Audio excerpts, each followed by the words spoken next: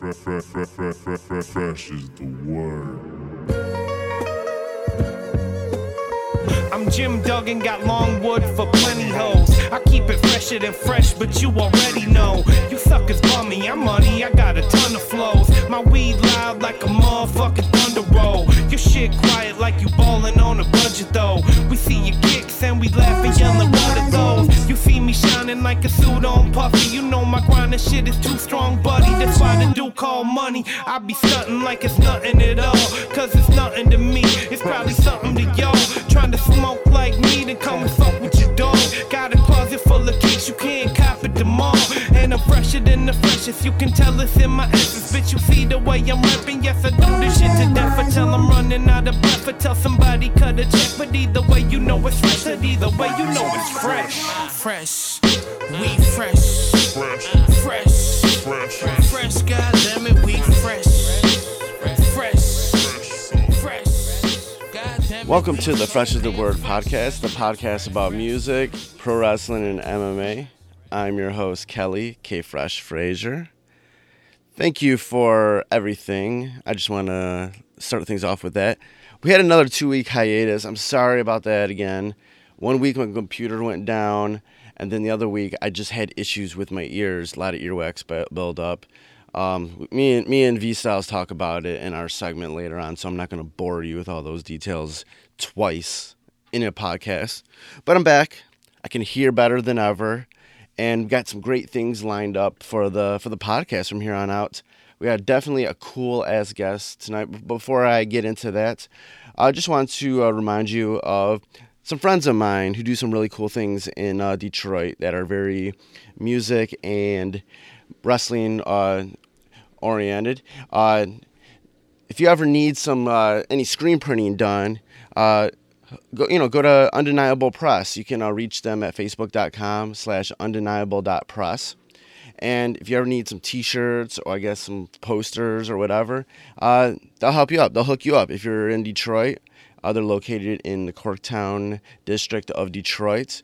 They'll hook you up with some cool gear. They'll be able to press up your t-shirts if you're a wrestler or a band or music artist or anything. If you need t-shirts or any other things that are kind of around that, hit them up on their Facebook and they'll be able to hook you up.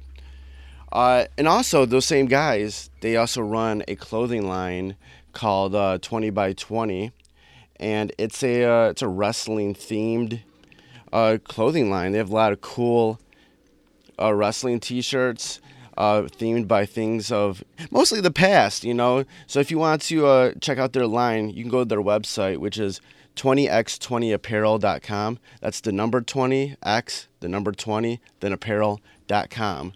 And they have so much cool shit on there. Definitely pick up one of those t-shirts and support some homies of mine. All right, and if you want to help support the podcast, you can always go to freshasthepodcast.com and just share anything that's on any of the links or anything on there. That'd be great. There's a link on there that says support the podcast with a PayPal link you can donate to. And then there's also an Amazon link. If you ever do any Amazon shopping, use that link. It doesn't change anything on your end. They'll just shoot some commission my way. That'd be great. If you want to follow us online, you can go to on Facebook. You can go to facebook.com/freshasthepodcast. Give us a like, post a message. I don't care. Share the page. Just do something to spread the word. That'd be awesome. Also on Twitter and Instagram, we're at Fresh is the word 1. That's Fresh is the word number 1. And give us a follow, retweet stuff, repost stuff. I don't care. Just spread the word. That would be very, very, very, very positive. And you can also subscribe to the podcast on both iTunes and Stitcher. Just search Fresh is the Word and hit that subscribe button. And please, if you like the podcast, go ahead and give us a rating, preferably 5. And then, shoot us a comment on there, a rating, a recommendation, or whatever, man. Just, spread the word, man. If you're listening to this, spread the word in some way. It will help out the podcast because we got some cool shit coming on. Some cool shit. And for this week's guest is someone that I talked to originally back in December, but I got hit him up again for another conversation. It's David Gunn, the lead singer of the Flint-based metal band King 810. When I first interviewed him, it was for a piece on Huffington Post, and it was down at St. Andrews during one of their shows. They had this string of I think 4 shows. There were more than just concerts. They were just like more of a concert meets an art installation, whatnot. Their Chicago show had already been canceled due to pressure from the city, due to the violent imagery in their music. But then the Detroit show ended up getting canceled because there were some issues in regards to members of the band and their entourage were packing, guns and everything. They were fully licensed and everything, but they, the venue didn't want them to bring those guns, so there was a butting of heads in regards to civil rights and whatnot, and they ended up canceling the show.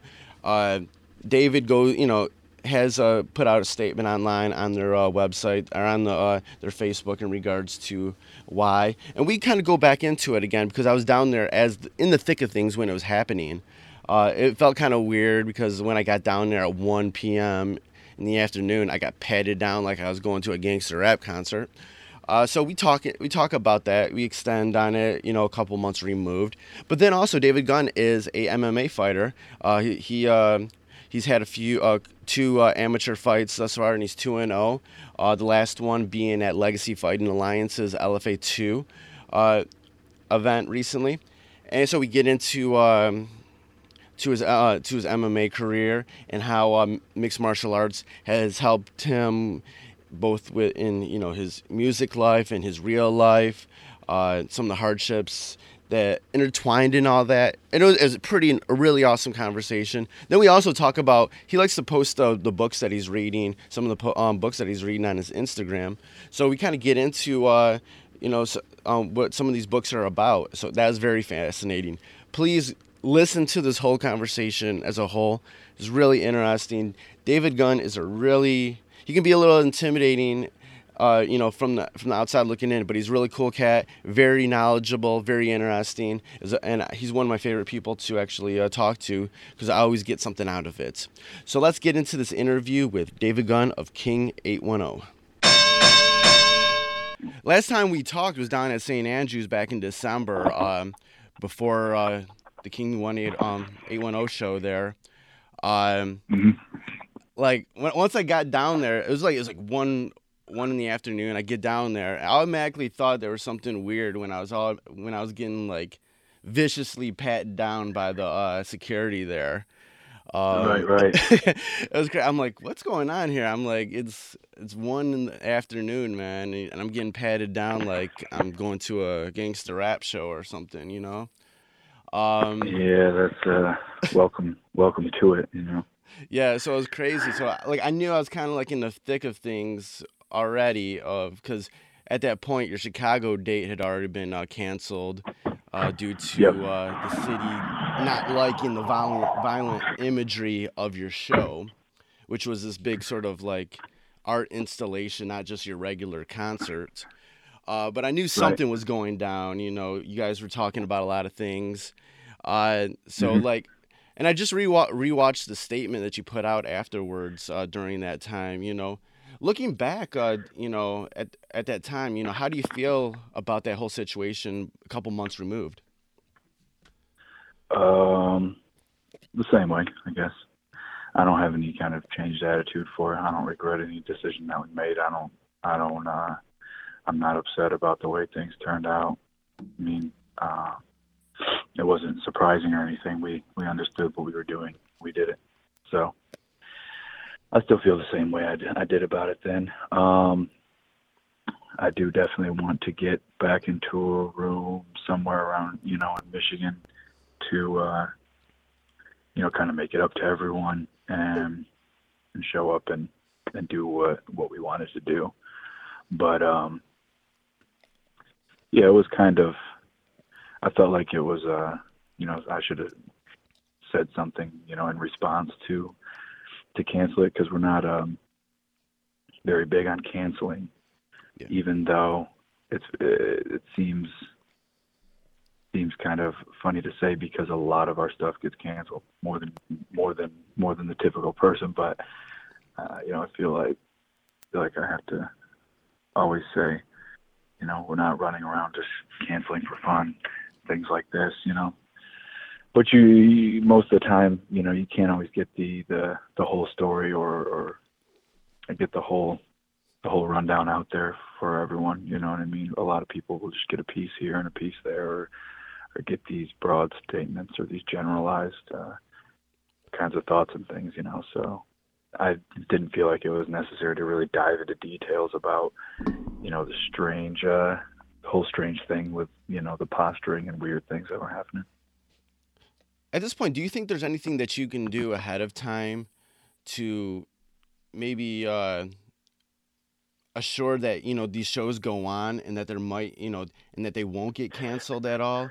I know there's going to be times when things come up, but do you think there's anything more that you can do? Yeah, we try to do it, all these kinds of things ahead of time, and they usually go all right. We've never had any many big deals like this. I mean, I can't think of any actually, and it's usually it's pretty smooth. We've missed a couple of shows.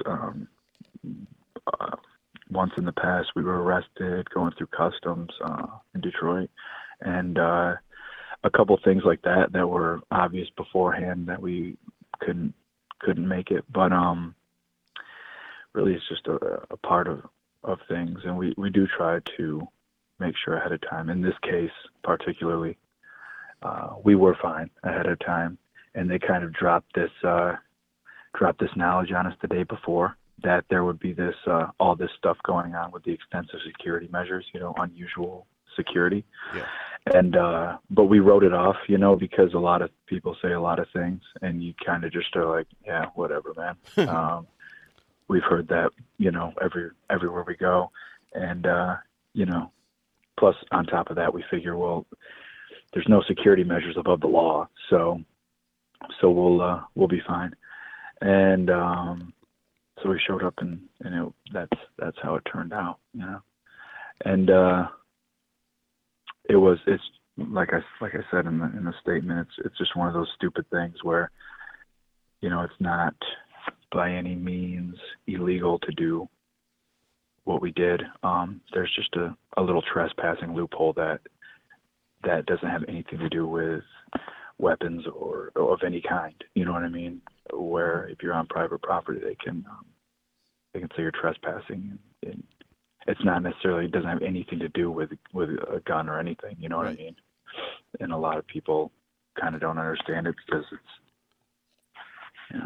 whatever.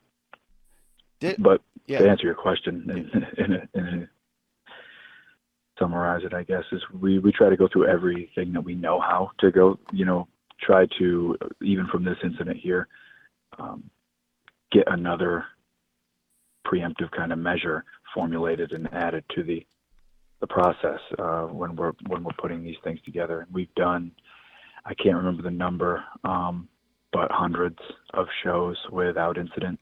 You know what I mean? It's never been an issue. So we just keep adding to the little appendix that is the checklist that we have to go through to do shows. In regards to the Detroit show, did they ever give you guys an official, specific reason why they're giving you guys so much trouble? Was it the trespassing thing? No, it was just it was a personal thing. It was just this is what they chose to do, and we were who they kind of chose to do it to. It was real arbitrary. It's not customary. It's not typical. It's not,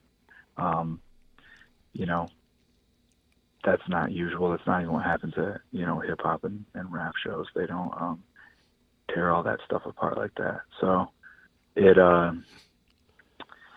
was kind of a singling out kind of thing. And then there was a kind of butting heads, and then there was some, like I said, some posturing going on. And that was kind of what started rubbing us the wrong way. And it was kind of personal at the same time. Yeah. For example, if we go over to Europe or the UK or Australia or wherever, clearly there's not a weapons issues over there. We don't have them, and it's one of those things where, I mean, that's common sense kind of, and it's not an issue because that's not the issue, you know what I mean? But when you're 50 minutes from home, and me personally having been shot twice, been stabbed before, know a whole bunch of people in Detroit, and Flint, and that have, done a bunch of bullshit, the worst type of people you want to know. It was just one of those things where it's like, yeah, it's not going to go down like that here. You know what I mean? If we were in Kansas City, Missouri, or somewhere where, you know what I mean, 10 hours from home, or if we were overseas or somewhere like that, it would have been a lot different. But this one is kind of a personal kind of thing, where it wasn't an option for us, Right, because I'm pretty sure that there's been many upon many rap shows that even gone down at St. Andrews, and it doesn't matter where the artist goes, they have bodyguards that are definitely packing. So is there any sort of difference between that and what you guys were doing? There's no difference, no. Not at all. I mean, the people that we have on our team, are licensed to protect us and carry, you know what I mean? And it wasn't like, this kind of thing that we were, scheming. It was a legitimate thing. There are a couple of us, obviously, that can't have weapons, but for that we have a handful of people that are licensed, that are there, to protect. And they're part of our crew, you know what I mean? The people that we've grown up with and that kept around us our whole lives. They're there, and they're working and they're doing this, but they also have that, kind of thing that comes with them. So like I said, we've done hundreds of shows, traveled around the whole United States. It's never been an issue. We, have the same kind of measures, everywhere we go. And it was just it was one of those arbitrary little things that you kind of felt like, a little weird about it. So right. After all this happened, what's next for the band? Are you guys working on anything right now? What's the future have, in store for King 810? Right now we're working on putting together a handful of dates in the U.S. here, and we're working on some material that don't really want to dive into because it's kind of still really infantile. And then we have we're going to the UK for a festival called Bloodstock in August for a few days. And other than that, just same old thing, kind of writing, recording, trying to put a handful of shows together, just trying to, I guess, do it right. That's the biggest issue with a group like us. The way that we do things is we don't do things just to do them. You know what I mean? A lot of groups will go hit the road for 11 months out of the year, or do that for 2 years and put a record out and do another kind of a clockwork or whatever works, or like a standardized kind of formula. But we don't look at the clock or the calendar and let that dictate what we're supposed to be doing. We just do what we feel like doing, what feels right, and plan on making the moves that we want to move, regardless of timing or what you're typically supposed to do. You know what I mean? Yeah. After interviewing last, I noticed via your Instagram that you also train in MMA, and you've had a Yeah. couple of amateur fights thus far. When did you start training, and what practices are you trained in? I started training about 10 years ago with my coach here in Flint when I was 20 or 21, and I had trained for a couple years, and I ended up getting shot in my neighborhood or whatever, and I kind of stopped training after a couple years because of it, mainly because I wasn't 100% confident in the way I felt, like my health or whatever, you know.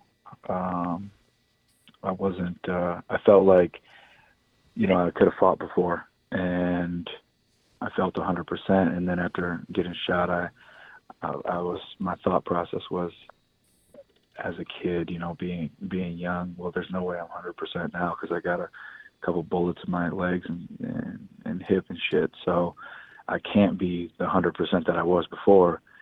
So I don't know if I should, you know, be fighting and stuff. So I continued to train, but yeah, I never had any plans to fight. And then this was all before we were all together playing music, obviously, but same group, but we hadn't got a deal or put out a record or went on tours or whatever. So then we would do all that and go on these world tours for a few years. And when we got home, we had planned on coming home for a few to write and record and take it off, because we had been on the road for, I think, for 18 or 19 months. And so I thought, I should go back and train now that I'm off the road. And then I started, you know, thinking, even though I should have probably done this 10 or 11 years ago, I probably can't live with myself if I don't actually go fight, at least to go get it out of my system and kind of just do it, because Right. I probably should have done it back then, and I never got around to it, and I couldn't just, it was kind of like the time was up, you know. Plus my mind's, you know, kind of changed a little bit. Like my way of thinking, I realized when I learned more about health and things like that, the old way that I thought was ignorant and wrong. So,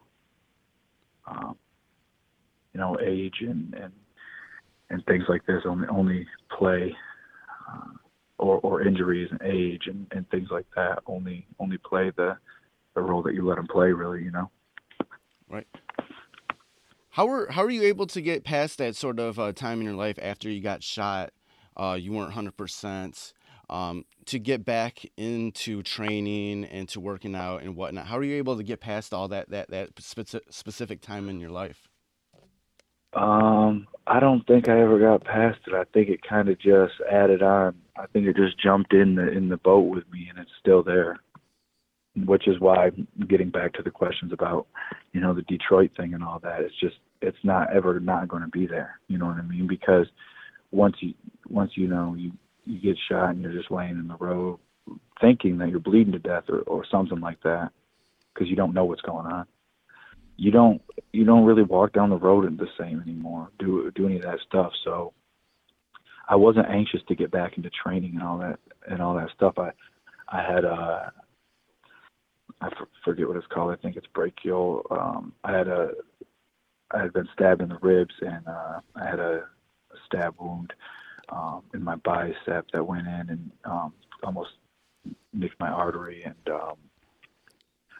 also, like I said, a couple bullets in my legs or whatever. Yeah. And I didn't really want to train. I kind of wanted to just go shoot somebody. That was like what my life was. That was what I felt like I should be doing. And plus, I was 20. You know what I mean? So yeah. I was doing that, and my focus kind of shifted, because I thought I was doing, you know, the right thing, but really I had kind of accepted defeat in saying that, you know, just a few little stab wounds or a little bullet or whatever can stop me from fighting or from doing what I wanted to do, even though I thought I was,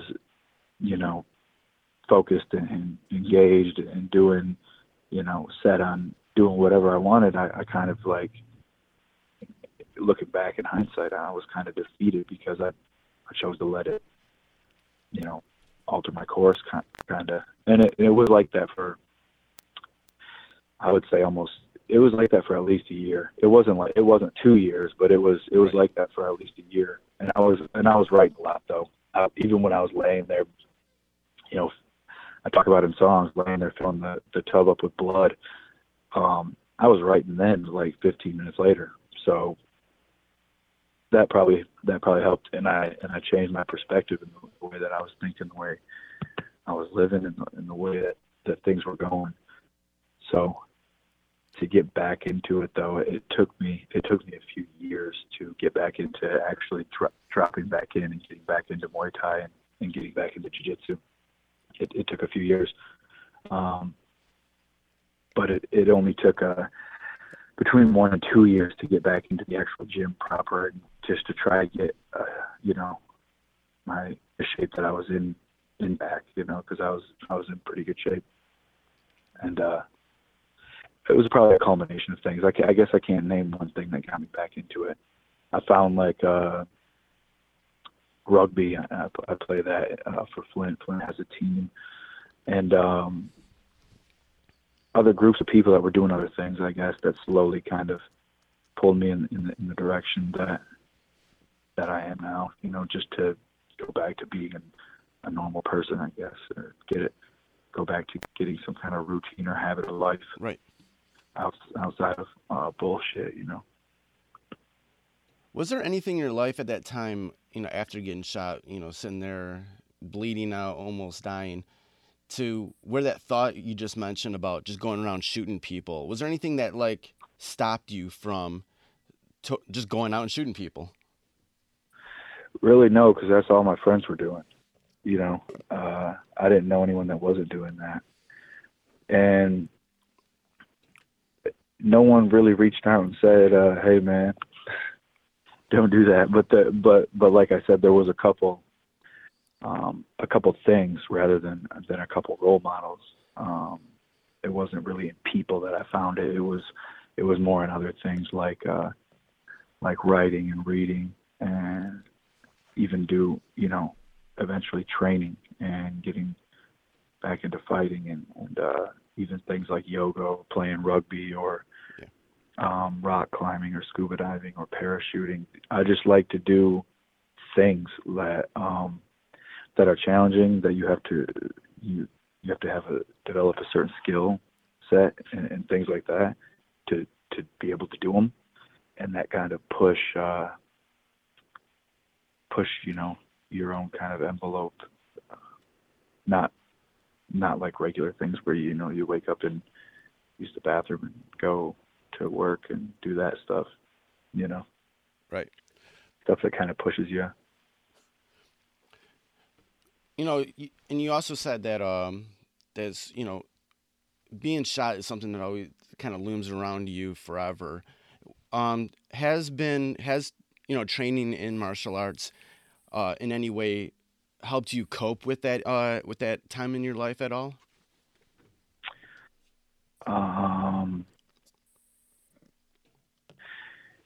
Yeah, I don't know if it was a coping, or if it was just kind of had me in a better position.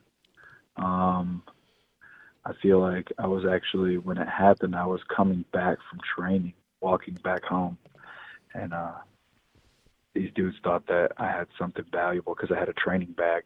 Right. And that's how it started. So I was already warmed up from class, and it probably put me in a lot better position, because I was able to, fight back and kind of probably stop myself from just getting my head blown off. You know what I mean? Because I didn't just kind of sit there. You know what I mean? It was a fight, and that was kind of interesting, because I had already been warmed up and primed up from the training, so it kind of literally did help me cope with it in real time. But all that aside, I don't know if I really apply that right, give it that kind of credit to apply it right to doing so. I think, like I said, I just have this propensity to go towards those kinds of problem solvings that usually involve some kind of physical demand, and I think even that there's science behind that, but without diving into it, I would say that it's really just a complex system that I'm drawn to, and I like to try to figure out, even fighting, even just from being raised in the environment, in this environment, and seeing so many crazy things that people live their whole lives not actually getting a glimpse of.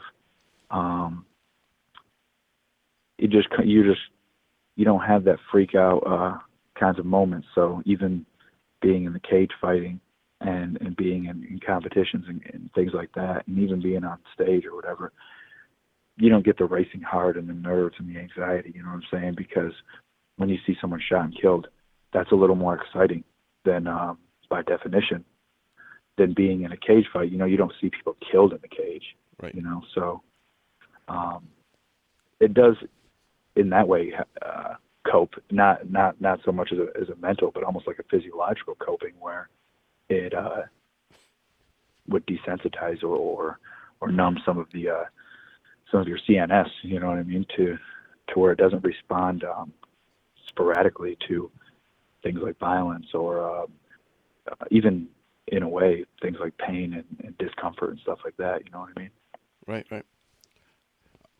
After all this, recently you finally entered the cage. Right now you have an amateur record of 2-0. Your last fight was a part of Legacy Fighting Alliance's LFA 2 event. LFA is a result of the recent merger of Legacy Fighting Championship and Resurrection.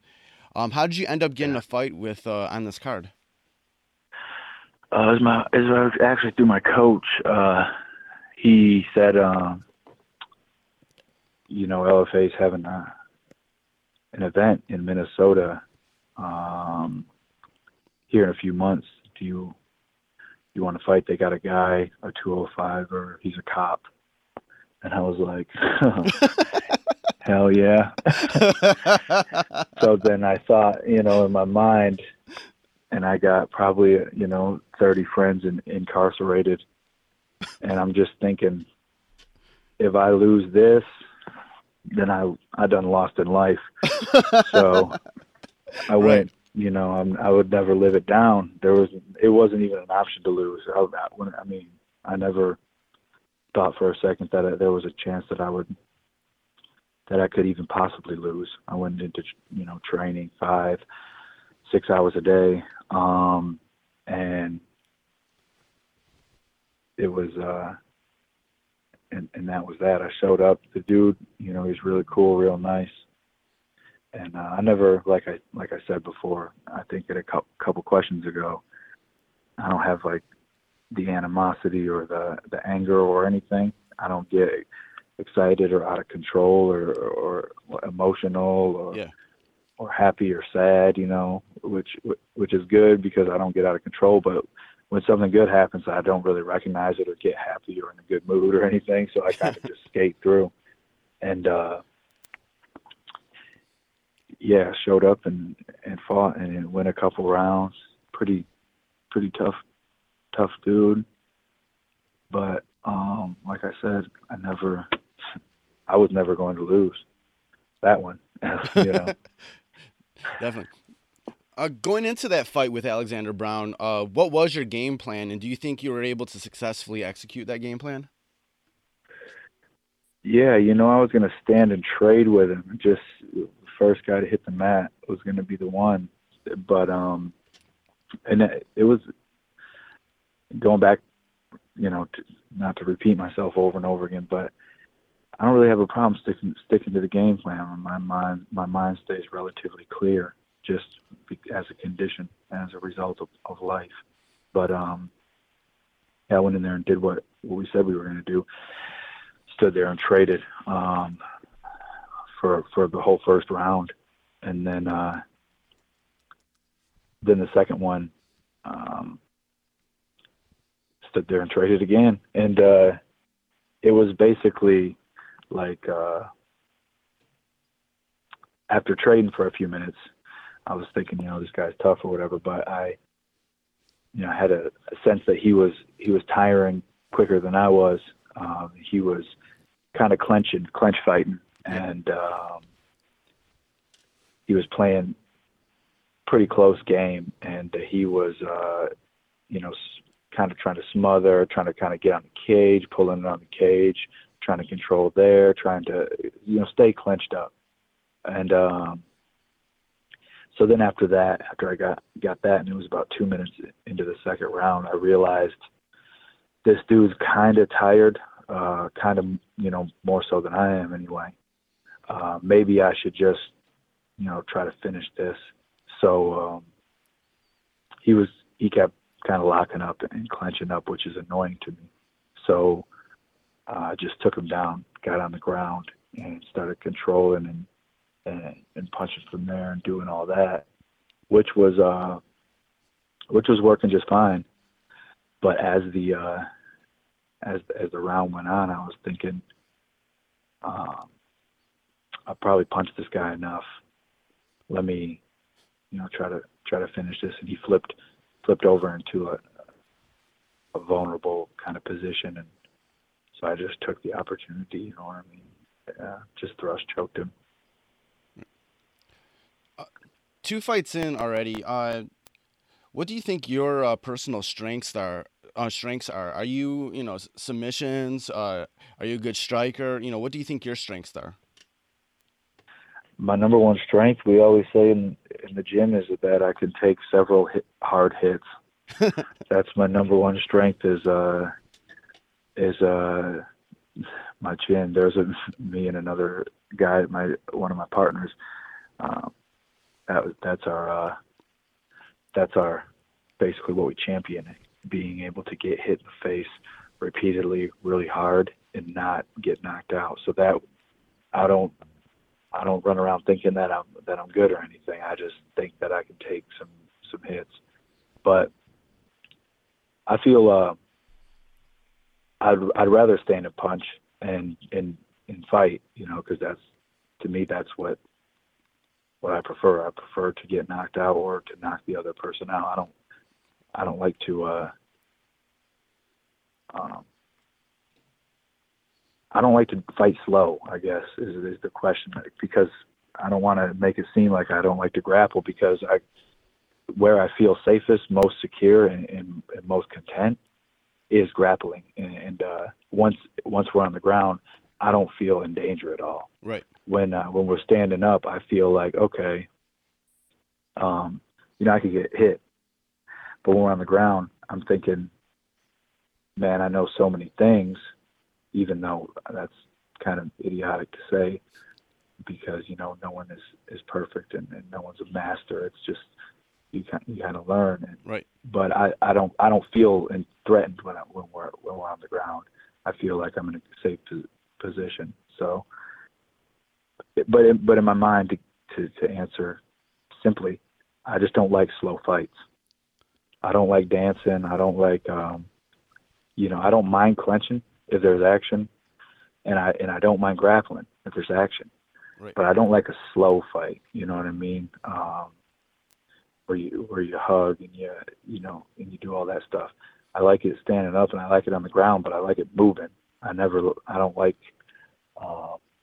waiting, when one guy's waiting for the next person to do something, or when, even though it is technique and it is a skill, and I understand that, but I don't like to fight like that. I like pressure fighters, like Kane or something, that he's gonna as soon as the fight starts, there's pressure. You're gonna receive pressure from him, regardless of what kind it is, Right. So I just like a moving fight. I don't. Doesn't matter if it's on the ground or if it's standing up. I like it to move. I don't like it to crawl and be slow, basically. With your win over Alexander Brown, is there anything else in the works next? Is there any continued interest in fighting with LFA? Yeah, they there was a mix-up. They had asked me if I wanted to fight someone else, and I said yeah, but it was a weight mix-up, and so that kind of was out the window. But I plan on trying to at least get one more fight in this year. I had cracked my ribs in the fight, and I don't know how. So I've been waiting for them to heal. I mean, I'm still training, but they're still kind of sore, and it's been 6 weeks, and they're still kind of sore, and they still kind of flame up after activity and stuff. So Right. I was going to wait till they were fully healed before I started to look around for the next fight and train up to it. But I kind of have to coordinate it with all the things that we do musically and all the stuff in life, you know. So Yeah. if we have to, you know, plan on going to hit the road or doing this or that, I take both of them seriously. You know what I mean? I'm not just you know, doing shit for fun. I throw myself into it. If I'm going to fight, and then I train twice a day up to my fight, and that's what I do. And if we're in music, that's just a constant thing that we do, and I spend hours doing that every day regardless. So whatever it is, I just don't like to just wing it, you know what I mean? I like to take the shit seriously. So if I'm not going to do that, if I don't have time to take it seriously and train twice a day and go compete well trained, then I just am not going to fight. It's basically the same answer I gave earlier when I was talking about what was in the works for the band. Yeah. Is basically the same method. I just take everything seriously and have respect for it and prepare for it well, or don't do it at all. I'm not gonna walk in. I'm never gonna talk to you, Kelly, and be like, yeah, you know, that fight I was really underprepared, or I was really coming in sick and doing that, you know what I mean, stuff like that. That's not gonna ever be my explanation. My explanation is that there is a you know, a shortcoming or some kind of, you know, loss that I take. I'm gonna say, yeah, I'm in a loss, and I thought I was gonna win, and I didn't, or something, you know. And it's the same with music. That's, you know, we thought we were gonna do this, and we came up short because we weren't prepared, and it was our fault. And that's what basically we try to do with everything, you know. Right. Yeah. Extending on what you were just talking about, is there anything that you learned in music that you can that you can transfer over to mixed martial arts, and vice versa? Is there anything from the mixed martial arts world that you can transfer over to the music world? Yeah, I think there's a lot. It could be something really simplistic and literal and stupid, like just the physicality of it, you know what I mean? But also, I'm a firm believer that there's only really a handful of things that you can learn in life, period. So I think everything transfers over, even right down to the actual journey that it is. If you're an unsigned fighter trying to make a name for yourself and trying to be the best and come up and do this, or if you're in an unsigned group, to me it's the same thing. You know, these organizations or these schools or whatever it may be could be the same thing as these labels and these venues and stuff like that. So to me, it's not. But with that being said, I think everything is like that. I don't. So that's an answer, but it's kind of a shitty answer because it doesn't specifically tell you the things. You know what I mean? The things that I think about, and really it's because there's so many I can't, kind of nail it down. I just try to have a well-rounded philosophy in each, and basically that you don't know everything. You're not very good. You're probably lucky, to be there. Don't waste anyone's time, and don't waste your own time, and try to make the most, of whatever opportunity you have. If you're not performing the way that you want to perform it, it's your own fault if you're not having the success that you want to have in music.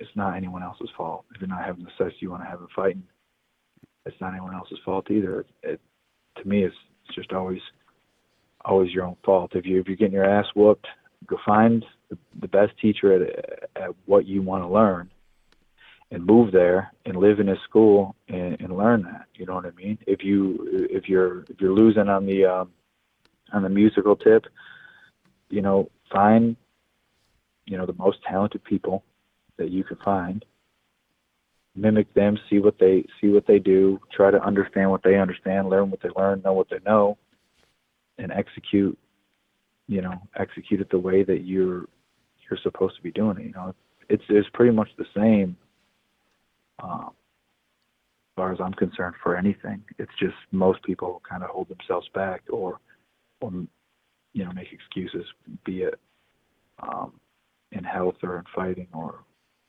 whatever it may be. Like, oh, I'm not this kind of person or that kind of person, or this runs in my family or it doesn't. Oh yeah, I wasn't born in New York City or not, or oh yeah, I wasn't musically inclined and all that. None of that shit's real. So I don't know if I even answered your damn question. No, that's great. No, that's perfect. In regards to, you know, your broken ribs, what do you know? How early do you feel like you could be able to fight next?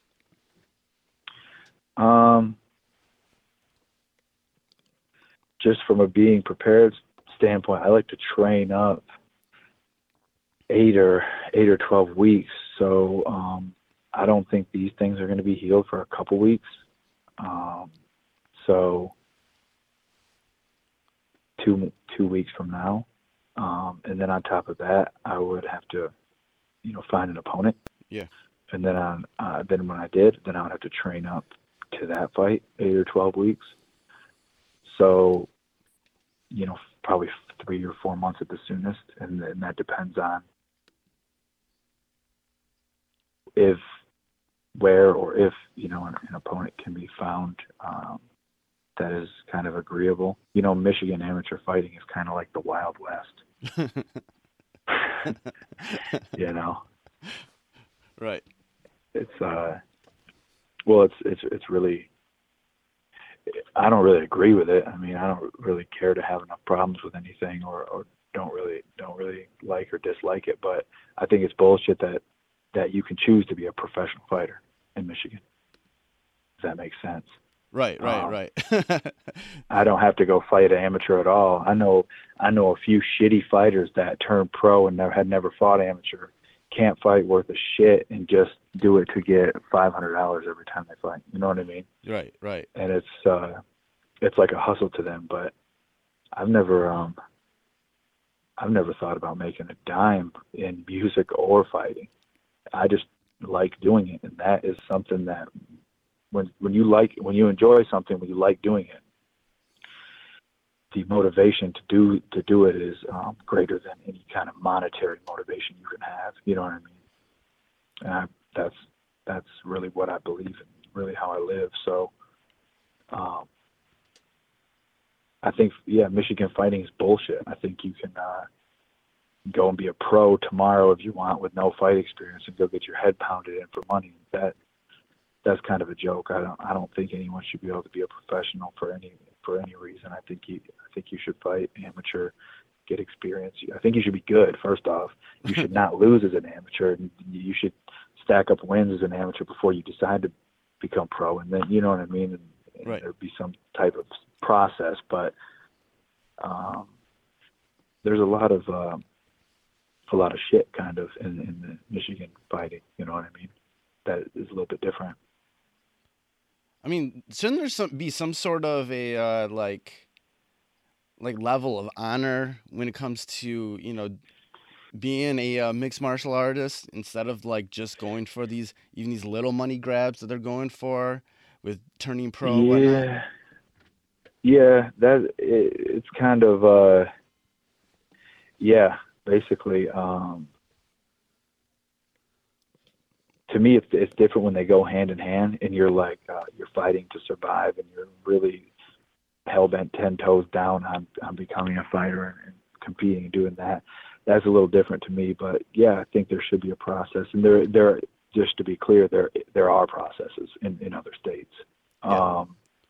There is a is a thing where you have to go through, you have to have X amount of fights as an amateur, X amount of wins, or whatever it may be to turn pro. But as far as honor is concerned, that's a whole other thing that is, not sanctionable by an organization, that also at the same time is kind of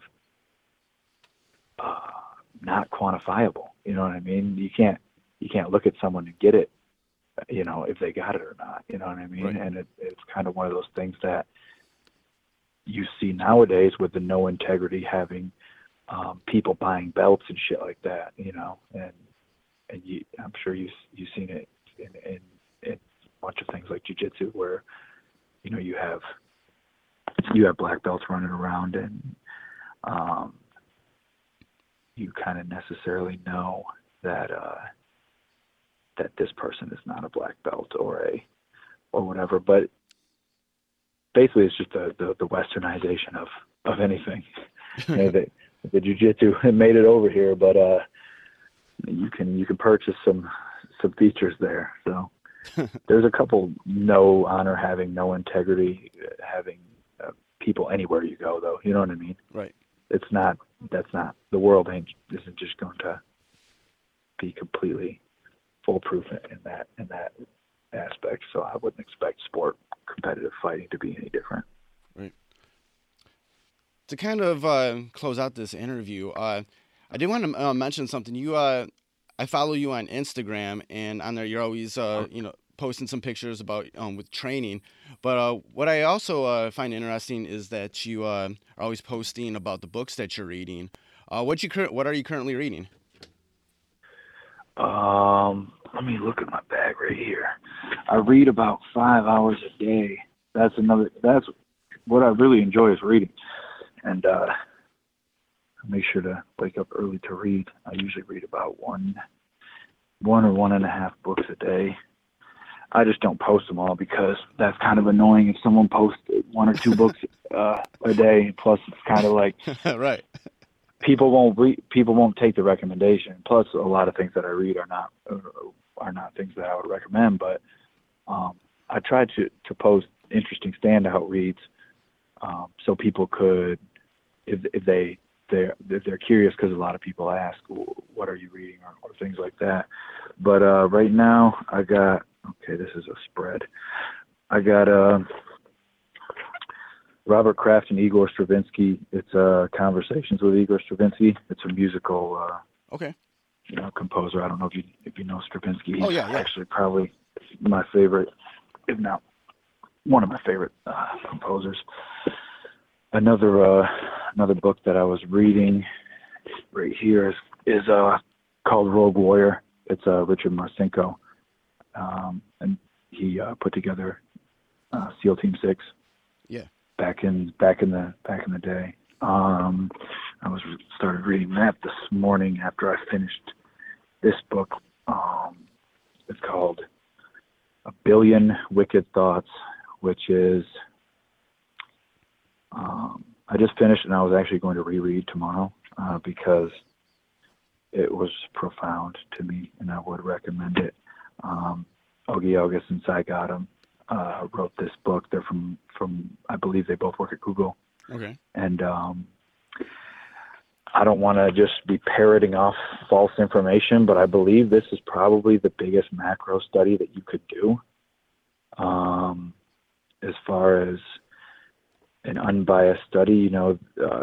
Obviously Google being the search engine, it takes it's a lot of it is about sexuality and gender, and I believe that it's one of the only unbiased studies you can do, because without any laboratory bias or anything, knowing that it's being observed. I forget the terminology for that, but it's a gender and it's a sexual kind of oriented book about searches and demographics of male and female age groups across the world. So it's called A Billion Wicked Thoughts, probably because they surveyed 1 billion people, right. Which is very unusual to survey without them knowing, surveying 1 billion people across the whole world of every kind of person without them knowing they're being surveyed. I've never understood or read about any study like this. I don't think it was possible, until very recently. Right. So it says it's a very clear kind of picture of sexuality and the differences between male and female. And to me, it's enlightening and it's refreshing, because I get so sick and tired of hearing about the bullshit like that happens today with like how gender is a choice and how, equal, like the definition of equality is kind of off and not really correct, I guess. Partly because in a way I don't believe that it's natural for males and females to be equal, not sociologically or economical, but we're not, and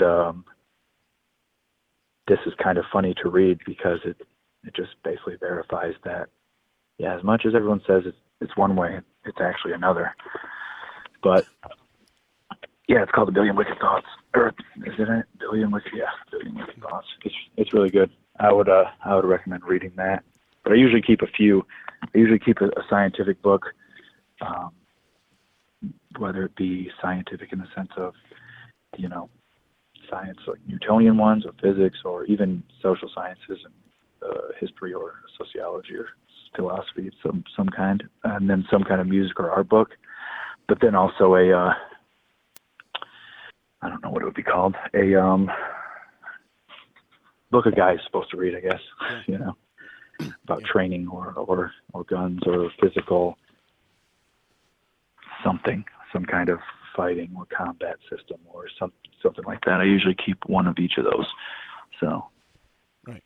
I would actually recommend the Billion Wicked Thoughts, though. It's a good read, and it definitely reveals, like I said, a lot of things that people kind of have the wrong idea about, which is really annoying, because I feel like women really have a leg up and a strength that they should exploit, and I feel like men do as well. The most obvious one being physical. Obviously, a man is typically stronger than a woman. There are exceptions, of course, but we should be exploiting the strengths of the genders that we have, rather than acting like they don't exist. Yeah. And I feel like women are more outfitted to do certain things, and whether it be careers or lifestyles or hobbies or whatever, I think they're more outfitted to excel and kind of expand the collective consciousness of basically the world of whatever it may be in that field. And I believe males have the different strengths as well to do the same. And I think it's kind of like should be a working together thing to kind of expand that, instead of acting like we're the same and just kind of running in place, which doesn't do good for anyone, Right. One of the books that you posted on your Instagram that I was very interested in was Sex at Dawn. Relationships is something that I'm always kind of curious about, due to my own sort of personal confusion about it, or wanting certain things or not wanting certain things. What was that book about? That book, I would recommend that book too, as well. It's about, the subtext of what it was, which was something like sex at dawn, why we stray, how we mate, what the modern relationship means. That, summarizes it, and it takes a lot of studies from primates, whether they're bonobos or rhesus monkeys, or our closest relatives of the chimpanzees and other things, and it basically it has a real wide scope, and I don't want to act like I'm going to Spark Notes it or Wikipedia or summarize it in any way, because there's so much to it that it's really, really good. Right. But a few things that jumped out to me about it was the big idea that that humans have always been warring animals. So the big dispelling idea had been just this violent competition for mating and to prosper, whether it be with food or possessions or materials or mates or how many partners a person may have. But that's not really actually true, and it hasn't been true more than it has. For example, I think it uses the idea that we've been people for millions of years, and only for a couple thousand years have we actually been at war or created wars and things like that. And this doesn't have anything to do with mating. It kind of veers off to come back around full circle, but I feel it makes the same point with mates and things like that, about how a lot of what we believe to be true when it comes to monogamy and things like that is not natural or true. And it's not practiced in any of our mammal ancestors. It's not practiced amongst anyone that we know of besides us as humans. No, there is one type of monkey, and I forget what it was, that is they have a mate and that's it. But the point is about how humans have kind of had this sociological or cultural, almost. It's kind of a cultural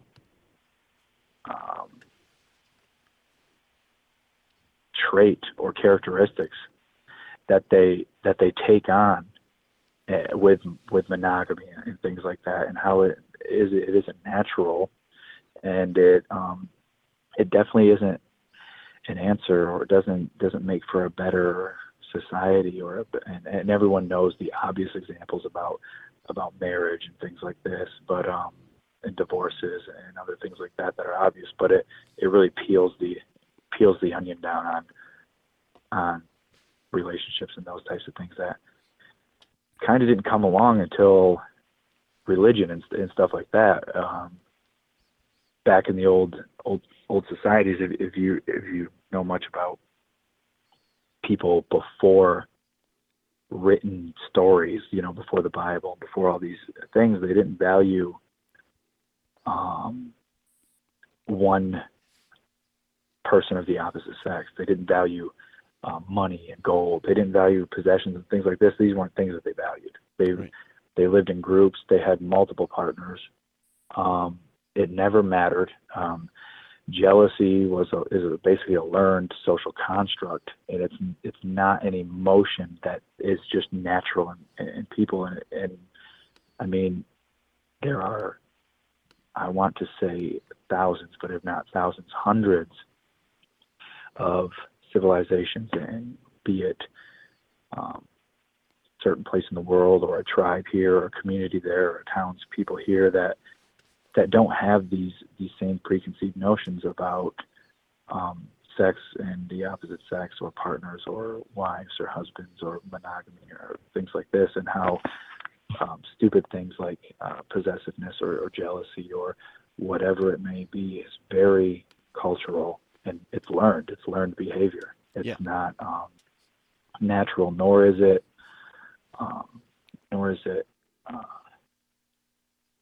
shared with the majority of people. So I'm trying to kind of summarize the book in that way, but it has a lot of insight from a lot of really good sources but it doesn't basically launch some kind of violent assault on marriage or monogamy or anything. It just says that, before all these things, before, for example, the Bible, or some of the older writings, which we all know the Bible is basically a regurgitated version of some writings that were even older than that. Things like money, gold, possessions, a wife or whatever it may be. They all kind of came into play when all that stuff came about. You know what I mean? When those things appeared in stories, you know, hunter-gatherer societies didn't want to scrounge and salvage possessions like pelts and bones. They shared all their food. They shared, you know, all the women, the food, and the children, and they shared all the responsibilities, and it was perfectly fine. That's basically hope that it does the book justice, I guess, the description. But it's slick though. The way that it's written, it's not some thing like, for example, maybe like Sam Harris or Dawkins or something, how in their realistic, deterministic kind of evolutionary biological way, they kind of assault religion. Chris Ryan, he doesn't assault the marriage construct or the monogamous partnership and stuff like that. He's not attacking that. He's just saying that it's not necessarily as natural as people say it is. Right. And it's perfectly fine to live without, it doesn't have to, you know, it doesn't have to be that, you know, or it's like check a box, single or married or divorced.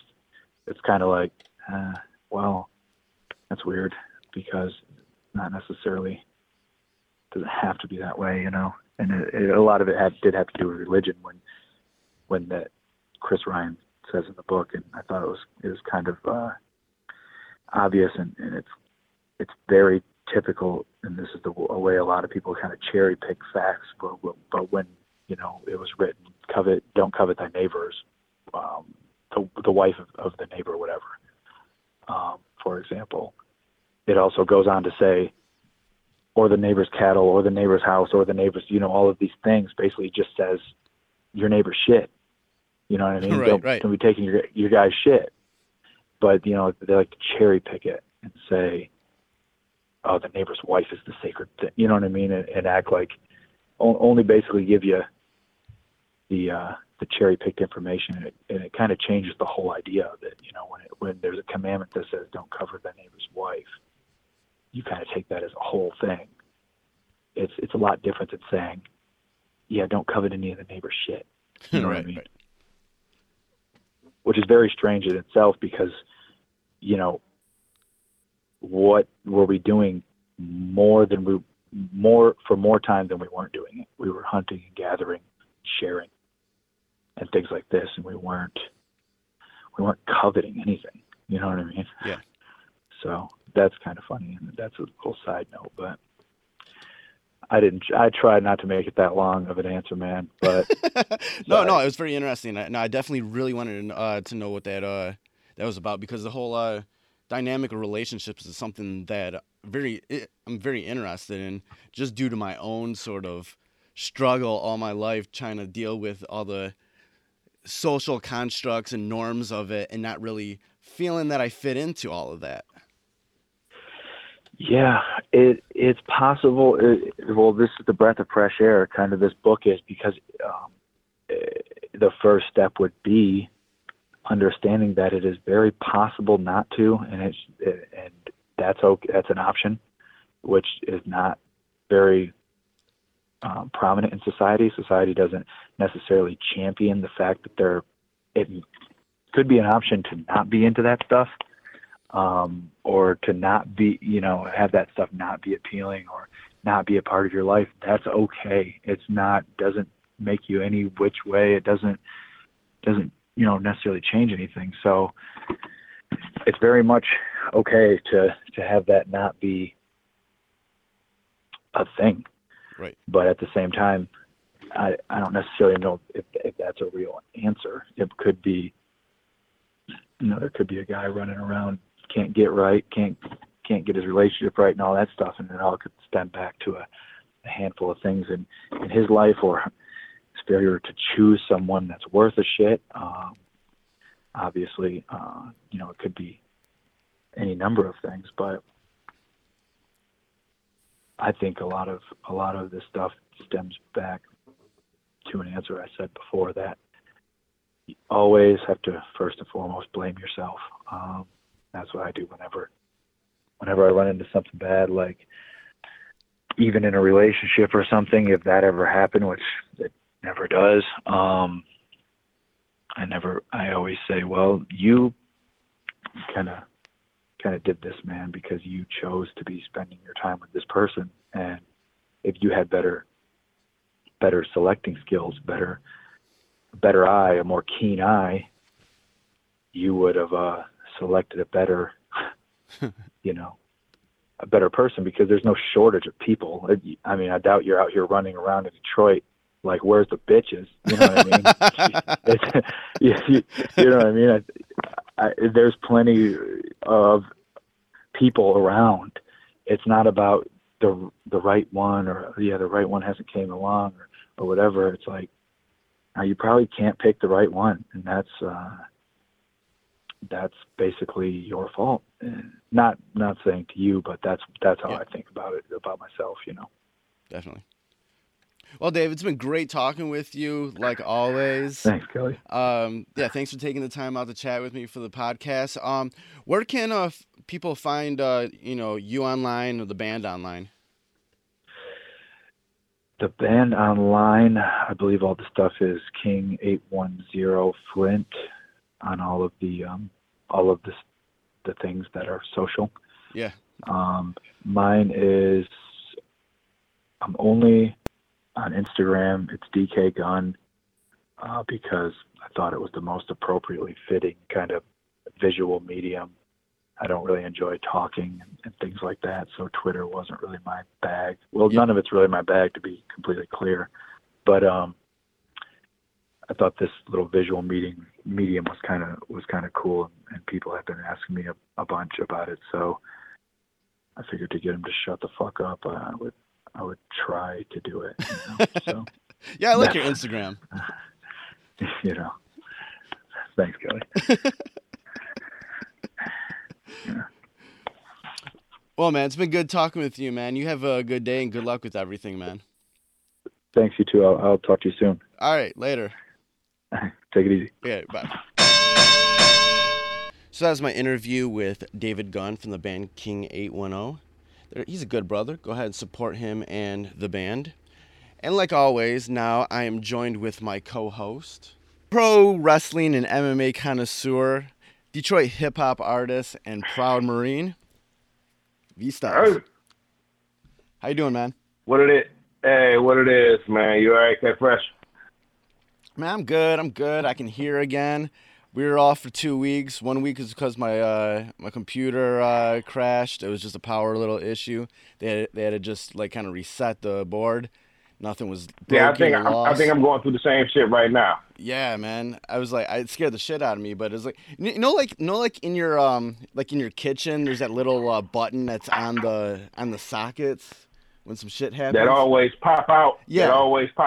Yeah, that's basically what they had to do to in a similar manner, due to my computer, is just basically just reset the board, because there was some sort of power surge that somehow happened, and the computer just shuts itself down just to protect itself. Yeah, and then last week I couldn't do the podcast because my hearing was screwed up, because I had an earwax build up, and it was just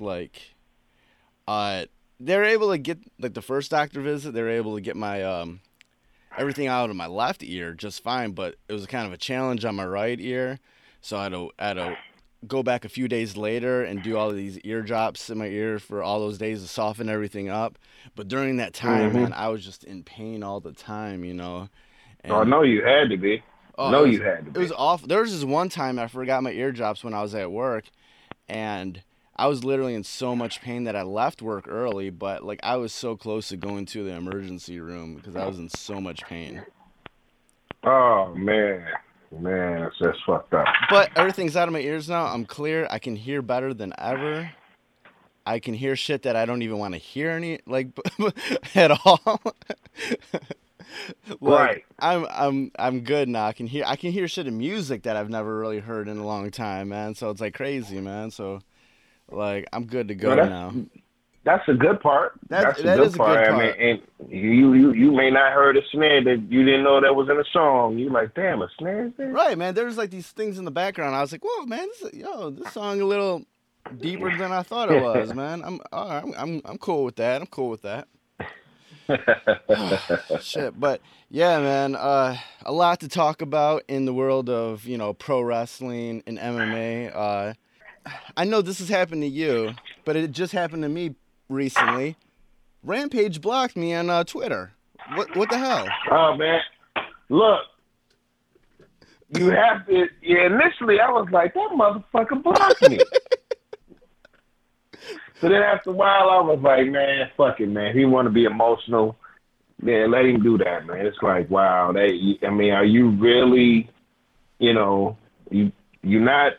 I was more like, wow, he really got upset about that. It's probably all the times that I retweeted Mo's fat pictures of him. So that's probably when. Well, I mean, hey, it is what it is, man. Fucking. And he's going to lose on March 31st, and, he can retire at heavyweight. Yeah, King Mo can render him Rampage is the type of dude. He's the type of dude that can dish it out but can't take it. Right. It's like, wow, you talk all this shit all the time, and because you tweeted some shit from Mo, because that's the only reason he blocked me is because I tweeted some shit from about Mo and his name was in. I was like, what a bitch, and I still hit him with messages, even though my shit might be retweeted. He might see it and somebody else will retweet. But Rampage got female ways, man. Man, like female ways. Like all these years, man, I've never been blocked. From what I know, like people that I've interacted with or whatever, I've never been blocked by anybody from the music world, the wrestling world, or anything. But it just funny that... Hey man, join the club, man. Hey, I've been blocked by him for about 2 years now, man. So hey, I'm okay. That's just more shit for me to talk about, man. But if he that sensitive, man, he a sensitive dude, man. Right, right. Sensitive thugs need love too. Definitely. So yeah, March 31st it'll be Rampage versus King Mo in outside of Chicago. So hopefully King Mo renders him obsolete. Delete. Oh boy. A lot of things going on in the world of MMA. We had this UFC 209 card this past weekend. It was for the most part, it was I thought it was a really, really good card. But then we just had that main event that was very just like, I mean, a lot of people, we have a lot of similar to armchair quarterbacks. We have a lot of armchair fighters out there. Them dudes fought each other. Yeah. Once already, so they already knew how they was coming. Yeah. So you had to think that this fight was going to be a chess match, and they were waiting all night to counter each other and to see what each other was going to do. And considering the fact that Wonder Boy kept distance from him, that's what people failing to realize. Right. Wonder Boy used his length, and he wanted Woodley to react and try to come in so he could time and counter him. Woodley knew that, so he basically did the same thing. They played chess with each other for 5 rounds, and that's the beauty of martial arts, man. You waiting on, what would you do if you? It's easy for somebody to say, well, if I was champion, I'd have went out there and I'd have did that. But you're not in the fucking cage fighting, man. So I wasn't necessarily mad at the fight. I was at first until I actually kind of let it sink in, and then sort of I heard Tyron Woodley explaining things. I heard Wonderboy explain things, and then I thought, I'm like, you know what? Like, this is, when it comes down to it, this is still martial arts, you know. Like, yeah, it's martial arts. This isn't and like everything. This isn't an action movie, you know. Everything doesn't have to be blows for blow, you know. And that's what motherfuckers want, and you're not gonna get that not out of the skilled ones. You're not out of the skilled fighters. You're not. You know, most casual fans want to see rock'em, sock'em, kick'em robots, and that shit ain't like that, man. Things gotta be set up. A jab sets up this. This sets up that. If you see him, you have to counter. You know, whether it's a stance, a dude might be in another stance, might take you to being in a softball stance because you don't want to. And this is stuff that, you know, you did dress rehearsal over 8 to 12 weeks. You know, you're trying to calculate that person move. So when that person come at you with that move in your mind, it's like, okay, I saw that. This is what I do. And I wasn't mad at the fight because I understand fighting. You know, good for Tyron, man, because I keep saying, you know, UFC don't want him as champion, man. Dana be saying some whole ass shit about people, and man. I'm back on my Dana White rant.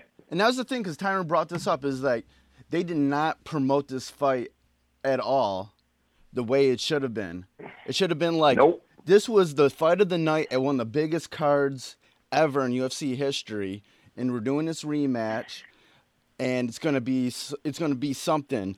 But days before this fight, you had Dana White talking trash about Tyron Woodley instead of promoting the fight. Yep. So it was a weird thing about it. It was just that there was really no real story being told, but they were doing a lot of like showcasing Wonder Boy in certain ways, you know, before. Yeah, and that's how you could tell they don't want him as champion, because you don't see that with Tyron. Right. You don't see that. You know, think about it. Old girl Amanda Nunes beat Ronda Rousey a couple months out, and they still haven't really hyped her up at all since that victory. Everything is still what Ronda Rousey did wrong instead of what Amanda did right. So it's just certain people that are holding belts that the UFC don't necessarily want them to hold them belts. They just buying time so they can get off to the next person that they feel like that has that drawing power, because without Conor, they don't have anything. That's why, you know, you'll see him in that octagon before you see him in that ring, you know, in that square circle fighting Floyd Mayweather, because it will taint their biggest star. You know, UFC is, I love MMA, but it ain't fun no more. It ain't fun watching the stuff that we see. Right, and it's kind of crazy that, like, there's a certain aspect of, you can tell that there is champions that the company doesn't want to be champions or even give a shot to. Like, the name that kind of comes up to someone who hasn't been, who seems to be, like, not getting his shot is Damian Maia. And oh, indeed. Yeah, and what they've done is they've booked a fight with him with Jorge Masvidal, and that means that he is not necessarily even going to be thought to be getting a title shot for a while now. At this point, yeah. You know, even if, you know, just assuming that he gets out of that fight. And this is the thing that it was funny that this was something that Jorge brought up on the MMA Hour. He was like saying that before he felt like the company wasn't really behind him, but then he basically said that he felt like they finally came up with the they thought that Masvidal like is kind of like someone that they can use to sort of eliminate fighters that they don't want to see rise, you know? Yep. And that's exactly what they're doing. Yeah, it looks like they're trying to like not have someone like Damian Maya be in the title picture or hold that title. But like, and let me ask you something. Someone like Damian Maya, at this point, is there any difference on pushing that needle in regards to a pay-per-view buys in comparison to someone like Wonder Boy or Tyron Woodley? I mean, no, none of them really has that power right now. Yeah. The reason Wonder Boy got the rematch because the fight was so close to first fight. Right. And this fight was pretty close. So what they'll do is they'll put Wonder Boy against another top contender, and we'll see what we get, because I really think they want him to be champion in the welterweight division. I don't understand why they allow GSP to go for a title in a weight class that he's never fought in before. If anything, if you want to make an excuse for him fighting for a title, then it should be the welterweight title because he never lost it in the cage. So it's just a lot of confusion, going on in the UFC right now. And every week they do something to where it's like, damn, you can't say shit about Bellator no more because you're doing right. some, you know what I'm saying? It's like you want to make fun and crack jokes on Bellator, but how different are you? You're doing shit that you're really not supposed to be doing as well. Right. Mm-hmm. And you have somebody with GSP coming back to fight Michael Bisping. You have someone like Yoel Romero who's basically waiting for his title shot. And do you think No, gay Jesus, no. Do you think the UFC wants someone like Yoel Romero to be a champion? Nope. No, I don't think they want Yoel. It's disrespectful what they do to Yoel and Jacare. And them dudes has been busting their ass to get in position to fight for a title. And they let this motherfucker Michael Bisping, they basically gave him a money fight. Because I ain't going to say he earned a money fight. They gave him a money fight. You beat Dan Henderson, who's 100 years old. No diss to Dan. I like you, and I still think you won them fight. But you defend against Dan Henderson, who was like number 12, number 13. Then you defend against GSP when you come back from injury. No date has been set yet. You mean to tell me Yoel, who has been promised a title shot twice in a row, has been passed over again? Nah, that shit is whack. Right. Shit is whack, man. I don't respect it. And I love GSP, man, but I just think it's whack. And that's once again the UFC, they know they need that star power, so they go let it's funny, they talk so much shit about GSP. Now look at it. Hey, I had a meeting with him. Hey, the guy, hey, he wanted to fight. He's a fighter. Hey, let's come aboard. Yeah. Before, if he doesn't want to fight, hey, I know a fighter. And blah, blah, blah, blah. They're going to be talking so much shit. And it's like, dude, come on, man. You be talking out both sides of your neck at times. And I like Dana. But Dana be pissing me the fuck off, man. Be like, dog, man, cut the shit, dude. Cut the fucking shit with the bullshit. Then to come out and say, if you're not Conor, then don't ask me for money fights. But you give Michael Bisping a money fight. Right. You gave him a money fight. I could see if he defended it against a top contender. And you like, you know what? He deserved a money fight. You gave that motherfucker a money fight. Come on, man.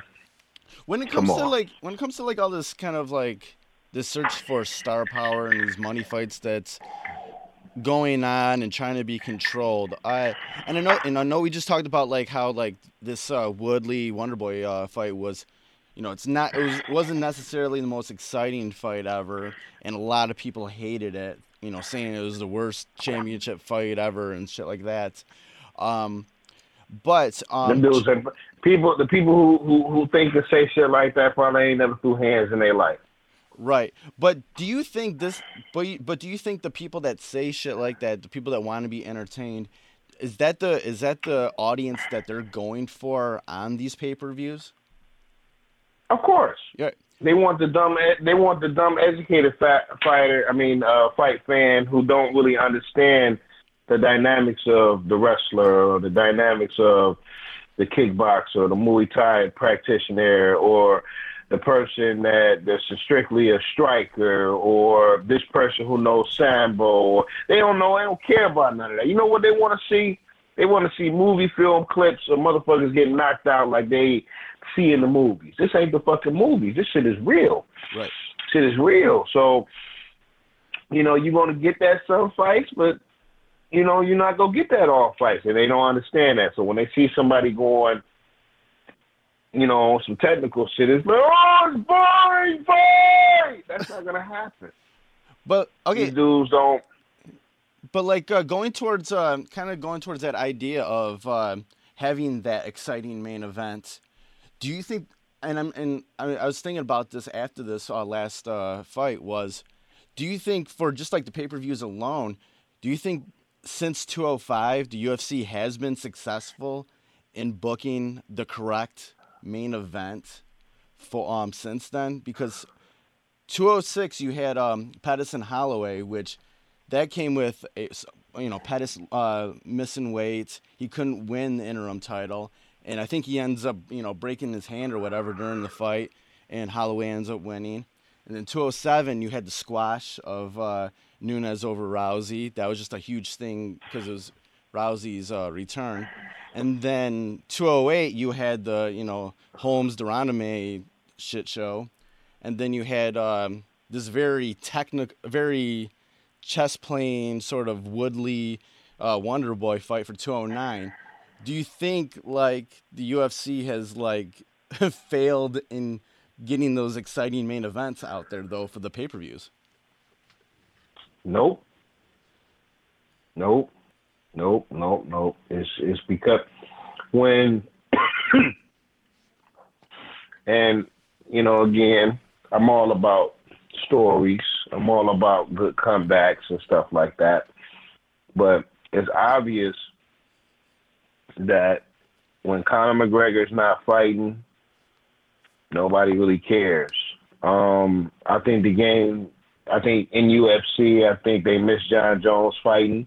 Yeah. I want to see him come back and succeed because, no matter the drama you have in life, if you go out and win, people forget about that. And I want to see a good comeback story, man. That dude went all the way to the bottom. And I think I told you this before, man. It's not easy for me to beat up on a dead horse. Right. So it'd be good to see the rise of John Jones again, and maybe he can be that other face that they have, but they don't have no face. All they have is Conor McGregor, and you don't know what Conor McGregor is going to do right now. So, yeah, believe it or not, UFC they're in. I just think the numbers that they claim that they've been having over the last couple of years, I think it's going to go down considerably because they don't have that one person. That household name Conor is that household name now, but I think Conor ego is going to play itself out because that dude has too much leverage for a guy who's never defended his title.